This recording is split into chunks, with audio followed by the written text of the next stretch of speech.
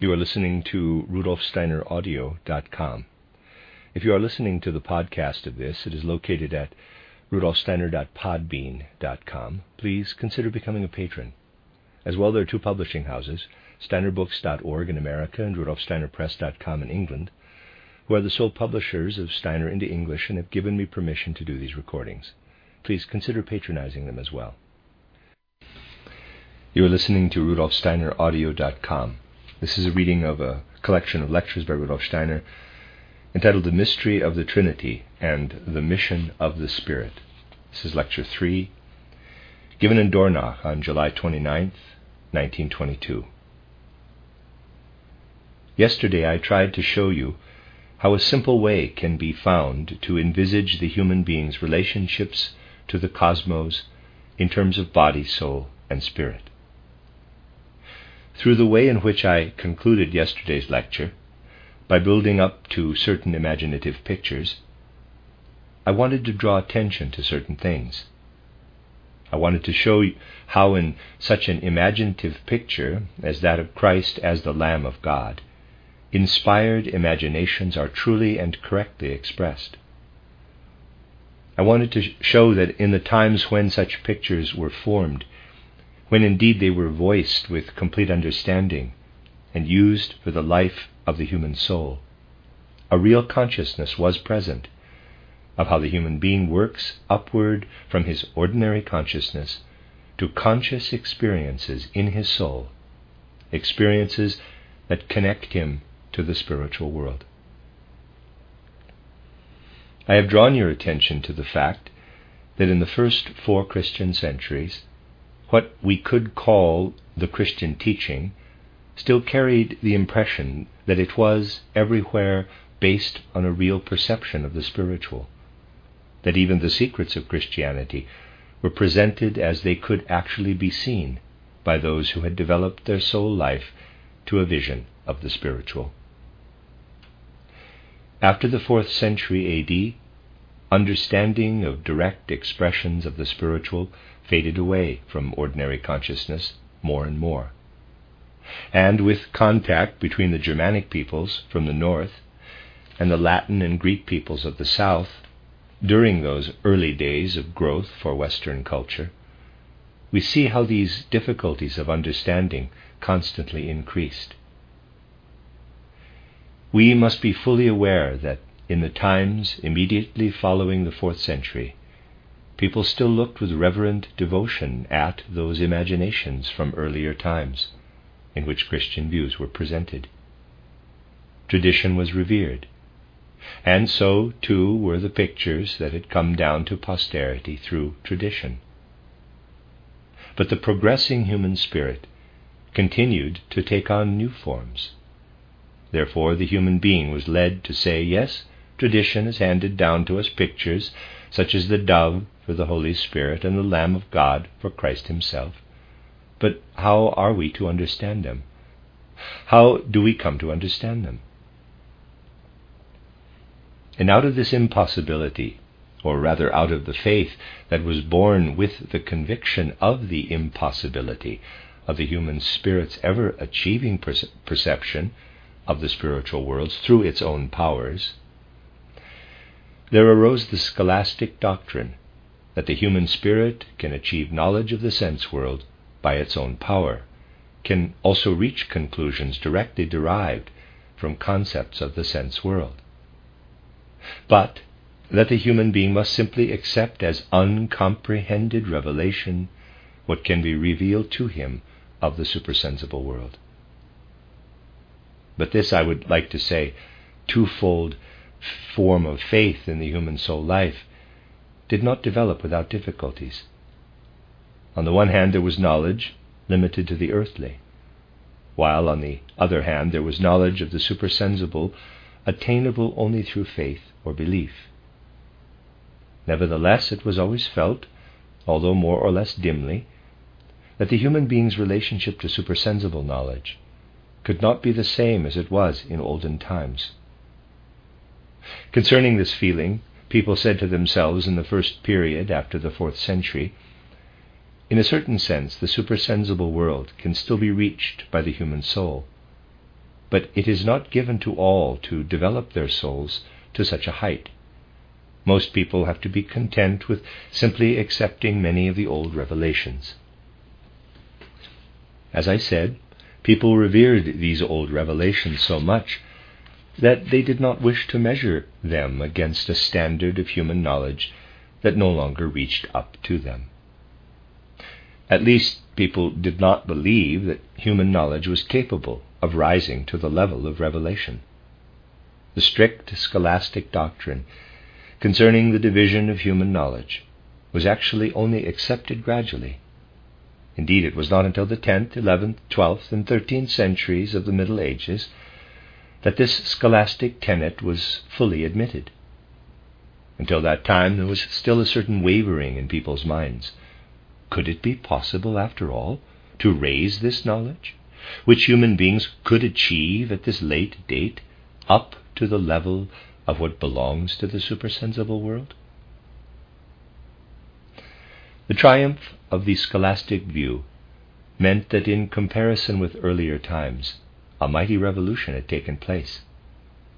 You see, in earlier times, say in the very first Christian centuries, if someone had struggled through to Christianity and then approached the mystery of divine providence or the mystery of the transubstantiation of bread and wine into the body and blood of Christ, he would have said, "This is difficult to understand, but there are people who can develop their souls so that they understand these things."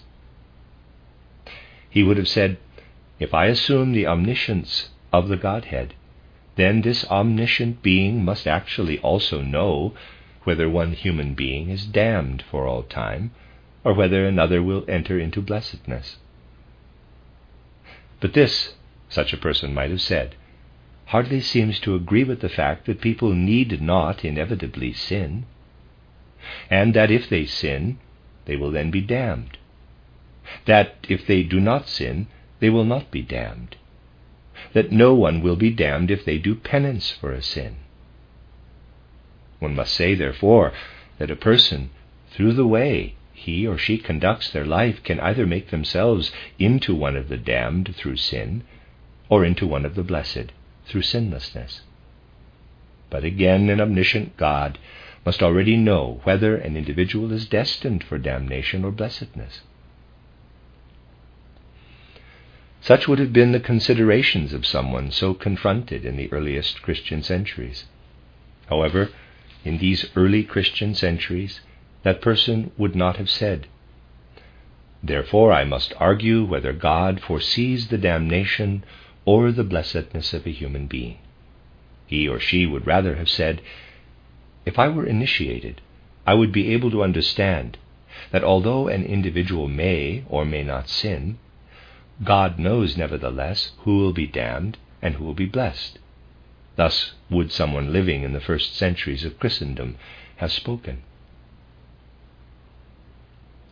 Similarly, if someone had told that person that through transubstantiation, through the celebration of the Eucharist, bread and wine are transformed into the body and blood of Christ, he would have said, "I don't understand that, but if I were initiated, I would."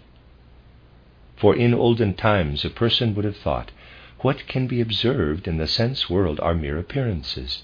It is not reality. The reality lies behind, in the spiritual world. As long as one stands in the sense world, in this world of illusions, it is a contradiction to say that someone can either sin or not sin, and that the omniscient God nevertheless knows in advance whether an individual will be damned or blessed.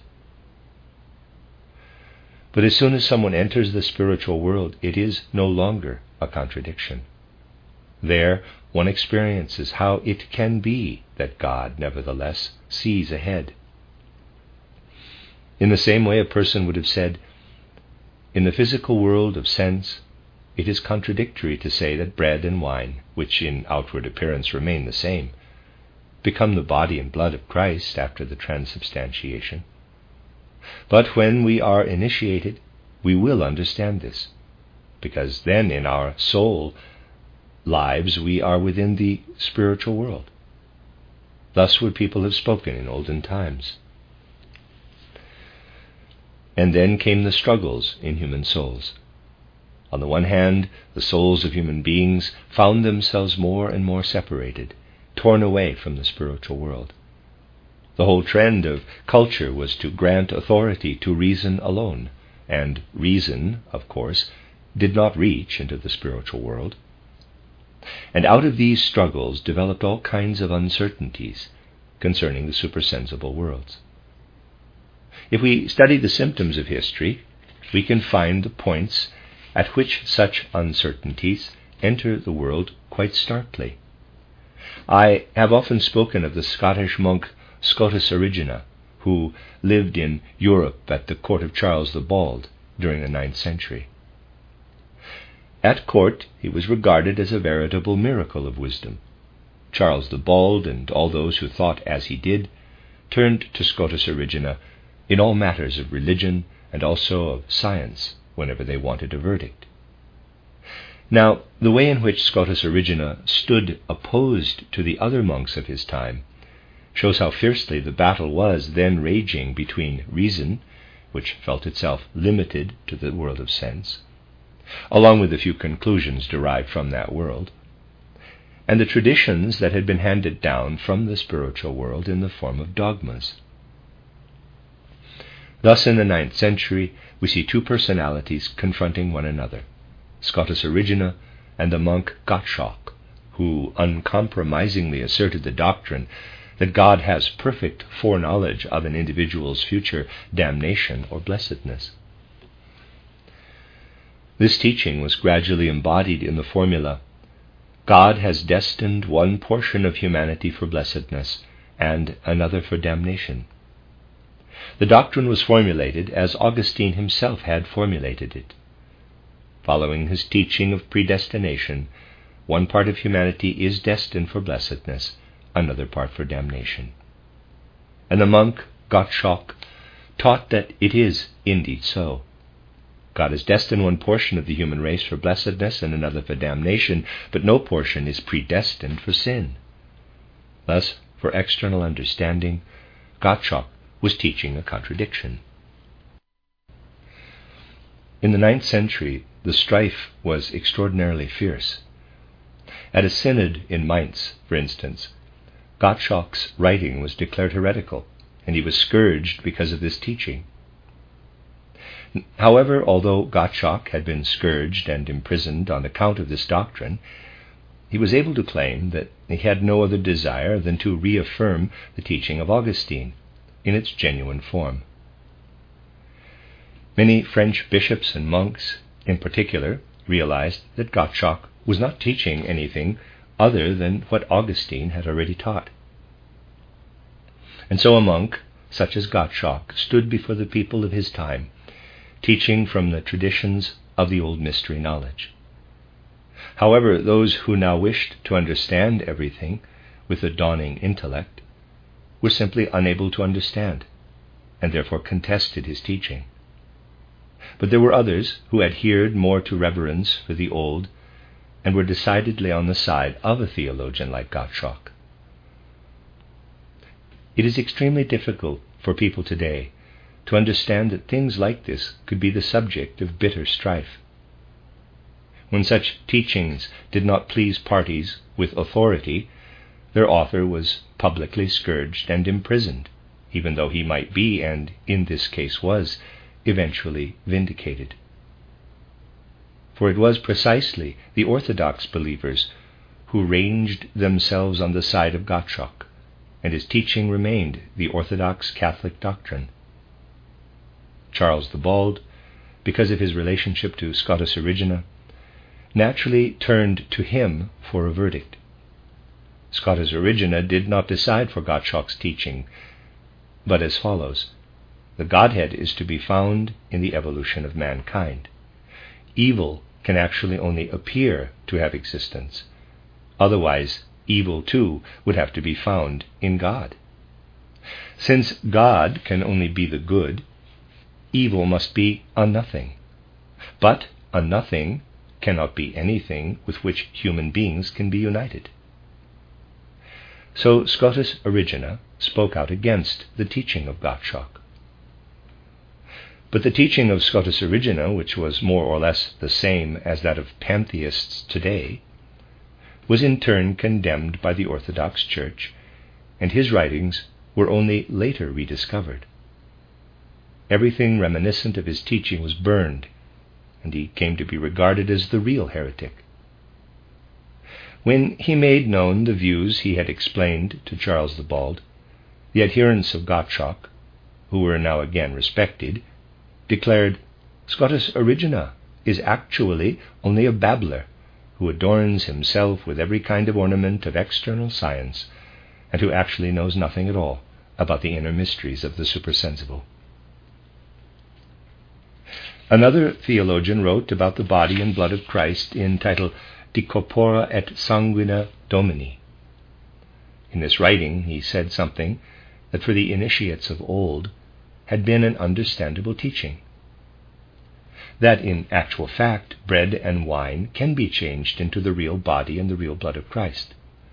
This writing too was laid before Charles the Bald. Scotus Erigena did not write an actual refutation, but in his works we have many a hint of the decision he reached, namely, that this, the Orthodox Catholic teaching of the transubstantiation of bread and wine into the body and blood of Christ, must be modified, because it is not understandable to the human mind. This was how Scotus Erigena was able to express himself, even in his day. In short, the conflict concerning the human soul's relationship to the supersensible world raged fiercely in the 9th century, and it was exceedingly difficult for serious minds of that time to find their bearings. For Christian dogmas contained everywhere deposits, as it were, of ancient truths of initiation, but people were powerless to understand them. What had been uttered in external words was put to the test. These words could only have been intelligible to a soul that had developed itself up into the spiritual world. The external words were tested against that of which people at that time had become conscious as a result of the development of human reason. And the most intense battles ensued within the Christian life of Europe from the testing of that time. And where were these inner experiences leading? They were tending in the direction of a duality entirely absent in former times. In earlier times, the human being looked into the sense world, and as he looked, his faculties enabled him simultaneously to behold the spiritual pervading the phenomena of this sense world. He saw the spiritual along with the phenomena of the world of sense. The people of olden times certainly did not see bread and wine in the same way people in the 9th century A.D. saw them, that is, as being merely matter. In ancient times, the material and spiritual were seen together. So, too, the people in olden times didn't have concepts and ideas as intellectual as those already possessed by people living in the 9th century. The thinness and abstraction of the concepts and ideas in the 9th century were not present earlier. What people experienced earlier as ideas and concepts was still such that concepts and ideas were like real objects with essential being. Concepts and ideas in olden times were not thin and abstract, but full of living reality, of objective being. I have told you how subjects such as grammar, rhetoric, dialectic, arithmetic, geometry, music, and astrology gradually became entirely abstract. In olden times, the human being's relationship to these sciences was such that as he lived into them, he entered into a relationship with real, actual beings. But already, by the 9th century, and still more in later times, these sciences of grammar, rhetoric, dialectic, and so forth had become wholly thin and abstract, without living content of being, almost, one might say, like mere pieces of clothing in comparison with what had formerly been present. and this process of abstraction continued. Abstraction increasingly became a quality of concepts and ideas, while concrete reality increasingly became nothing more than the external sense world. These two streams, which we see in the 9th century, and which influenced men to fight such devastating soul battles, these two streams have persisted into modern times. In some instances, we still experience their conflict sharply. In other instances, the conflict receives less emphasis.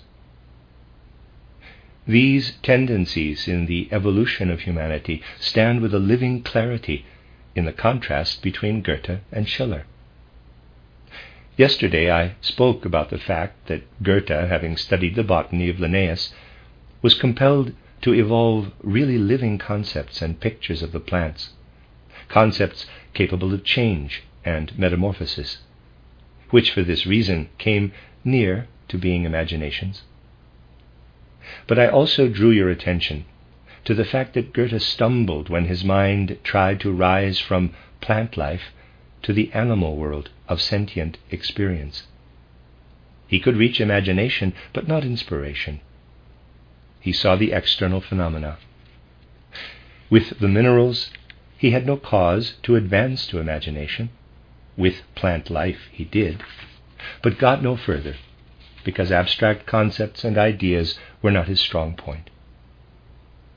Goethe did not philosophize in the manner customary in his day.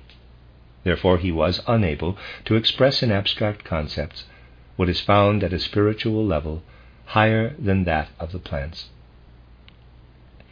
But Schiller philosophized. He even learned how to philosophize from Kant, although the Kantian way ultimately became too confused for him, and he left it. Schiller philosophized without the degree of abstraction that prevents concepts from reaching actual being. And when we study Goethe and Schiller together, this is precisely what we feel to be the fundamental opposition, never really bridged, between them. The opposition that was only smoothed over through the greatness of soul, the essential humanity that lived in both of them. However, this fundamental difference of approach showed itself in the last decade of the 18th century, when Goethe and Schiller were both occupied with the question, how can the human being achieve an existence worthy of his dignity?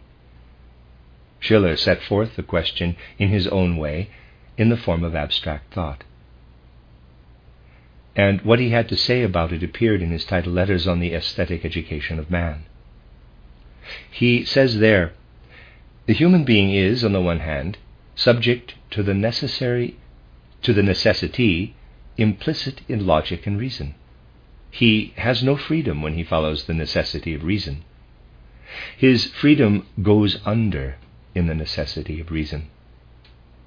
But neither is he free when he surrenders himself wholly to the senses, to the necessity implicit in the senses. In this sphere, instincts and natural urges coerce him, and again he is not free. In both directions, actually, toward the spirit and toward nature, the human being becomes a slave, unfree.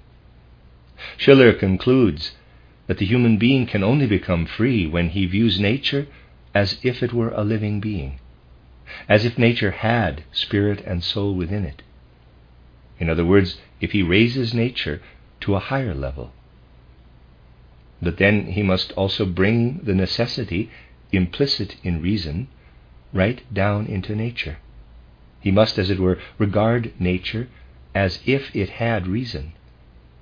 But then the rigidity of necessity and logic vanish from reason.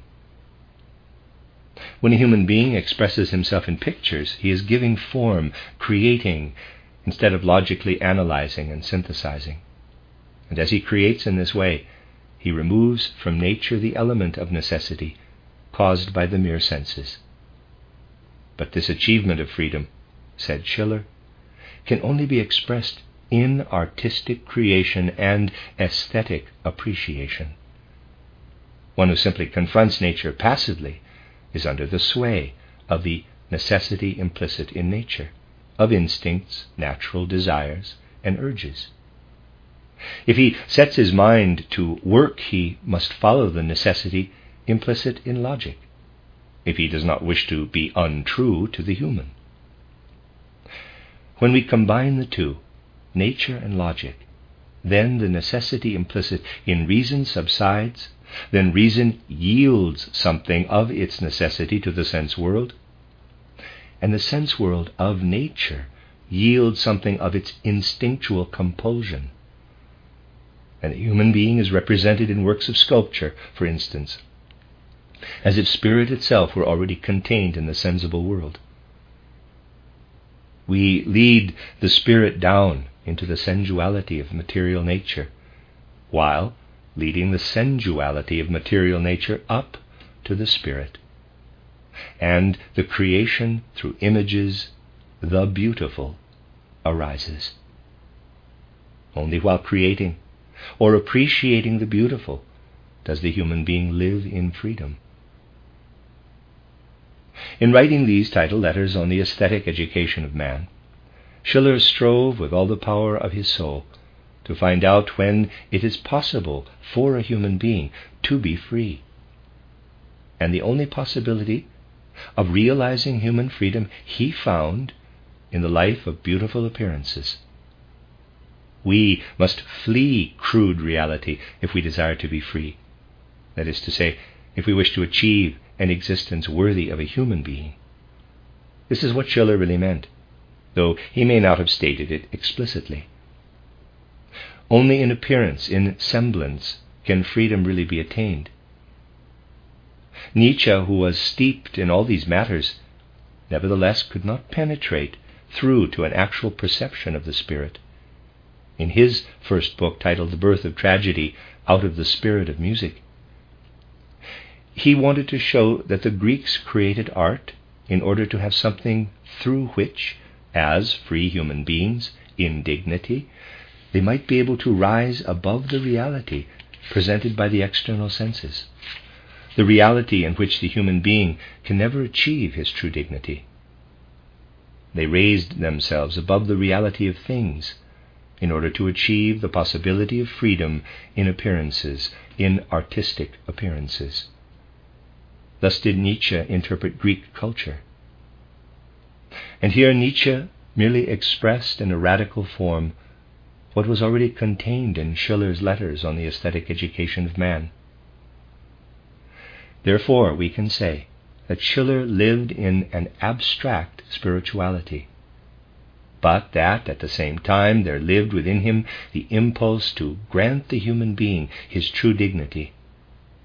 Just look at the sublimity, the greatness of his letters on aesthetic education.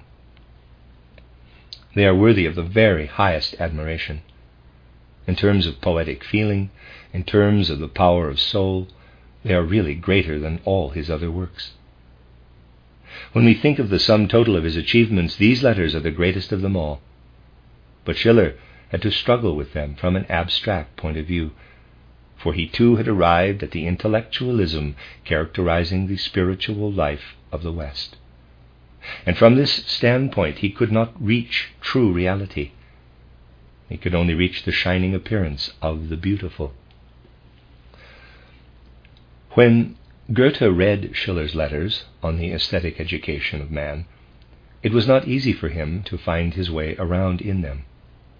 Goethe was actually not very adept at following the processes of abstract reasoning.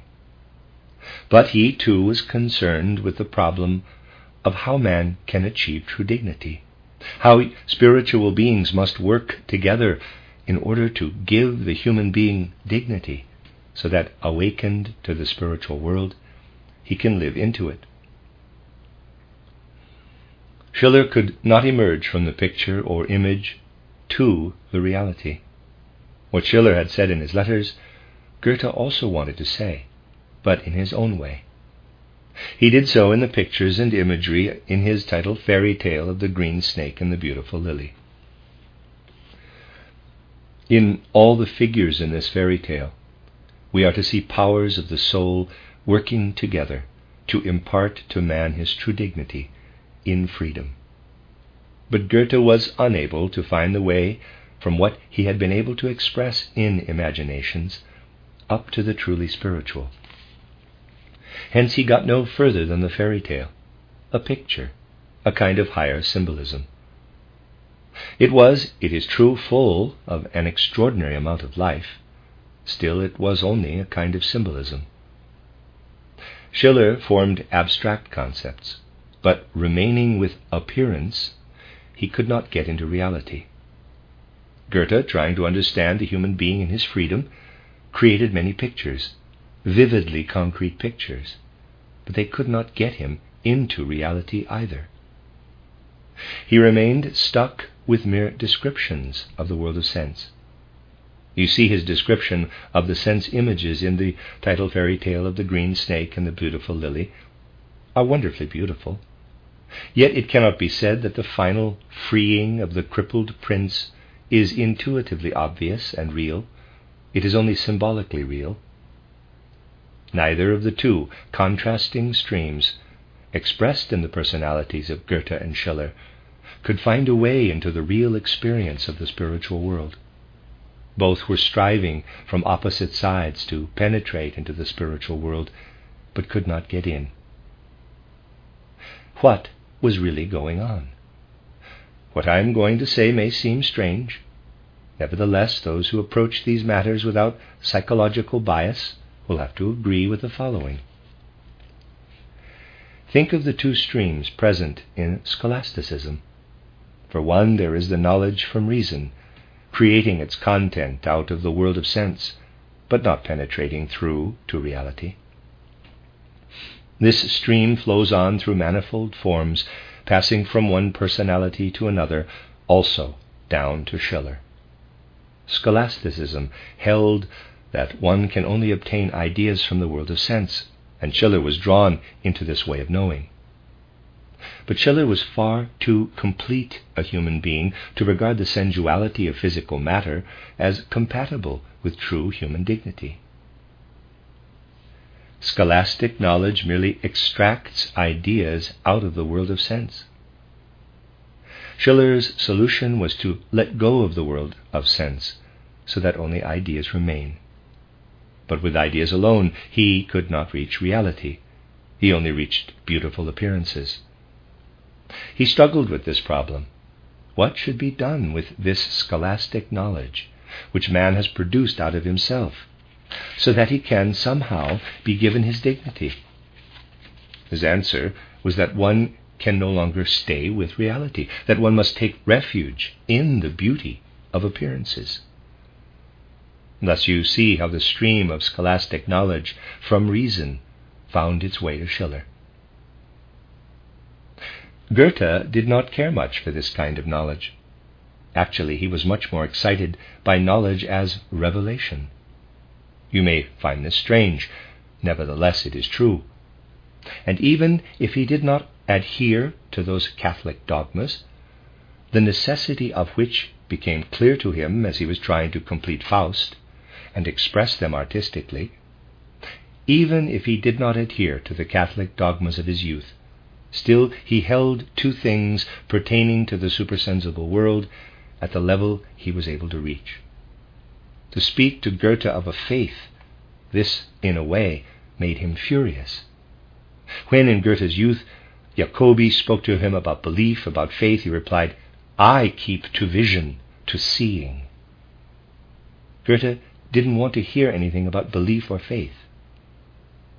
Those who claim him for any particular faith simply do not understand him at all.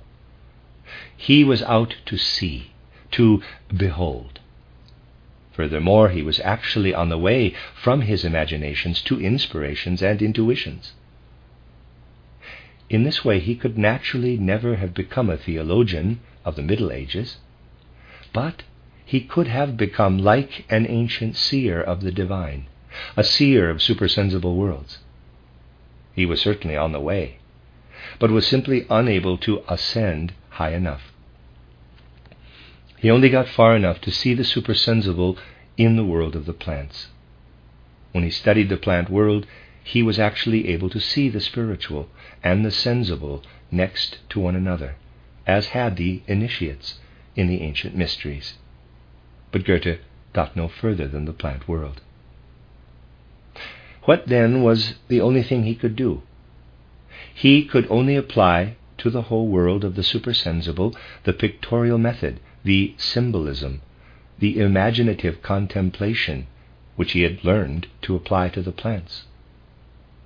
And so when he spoke of the soul life in his fairy tale, he was only able to achieve an imaginative presentation of the world.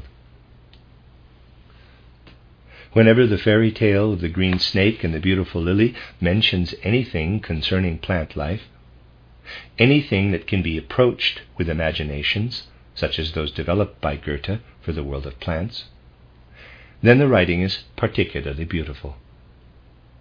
Just allow everything expressed in the style of imaginations of the plant world in this fairy tale to work on you, and you will feel a wonderful beauty. Actually, the rest of the fairy tale's contents also have a tendency to become plant-like. The central female figure, upon whom so much depends, he names Lily. Goethe does not manage to imbue her with real potent life. He manages only to give her a kind of plant existence. And if you look at all the figures appearing in the fairy tale, actually they all lead a kind of plant existence. Where it becomes necessary to raise them to a higher level, they become mere symbols, and their existence is mere appearance at that level. The kings that appear in the fairy tale aren't properly real either. They too only manage to achieve a plant-like existence. They only claim to have another kind of life as well. Something would have to be inspired into the golden king, the silver king, and the bronze king, before they could really live in the spiritual world. Thus Goethe lived out a life of knowledge as revelation, as supersensible knowledge, which he has only mastered up to a certain level.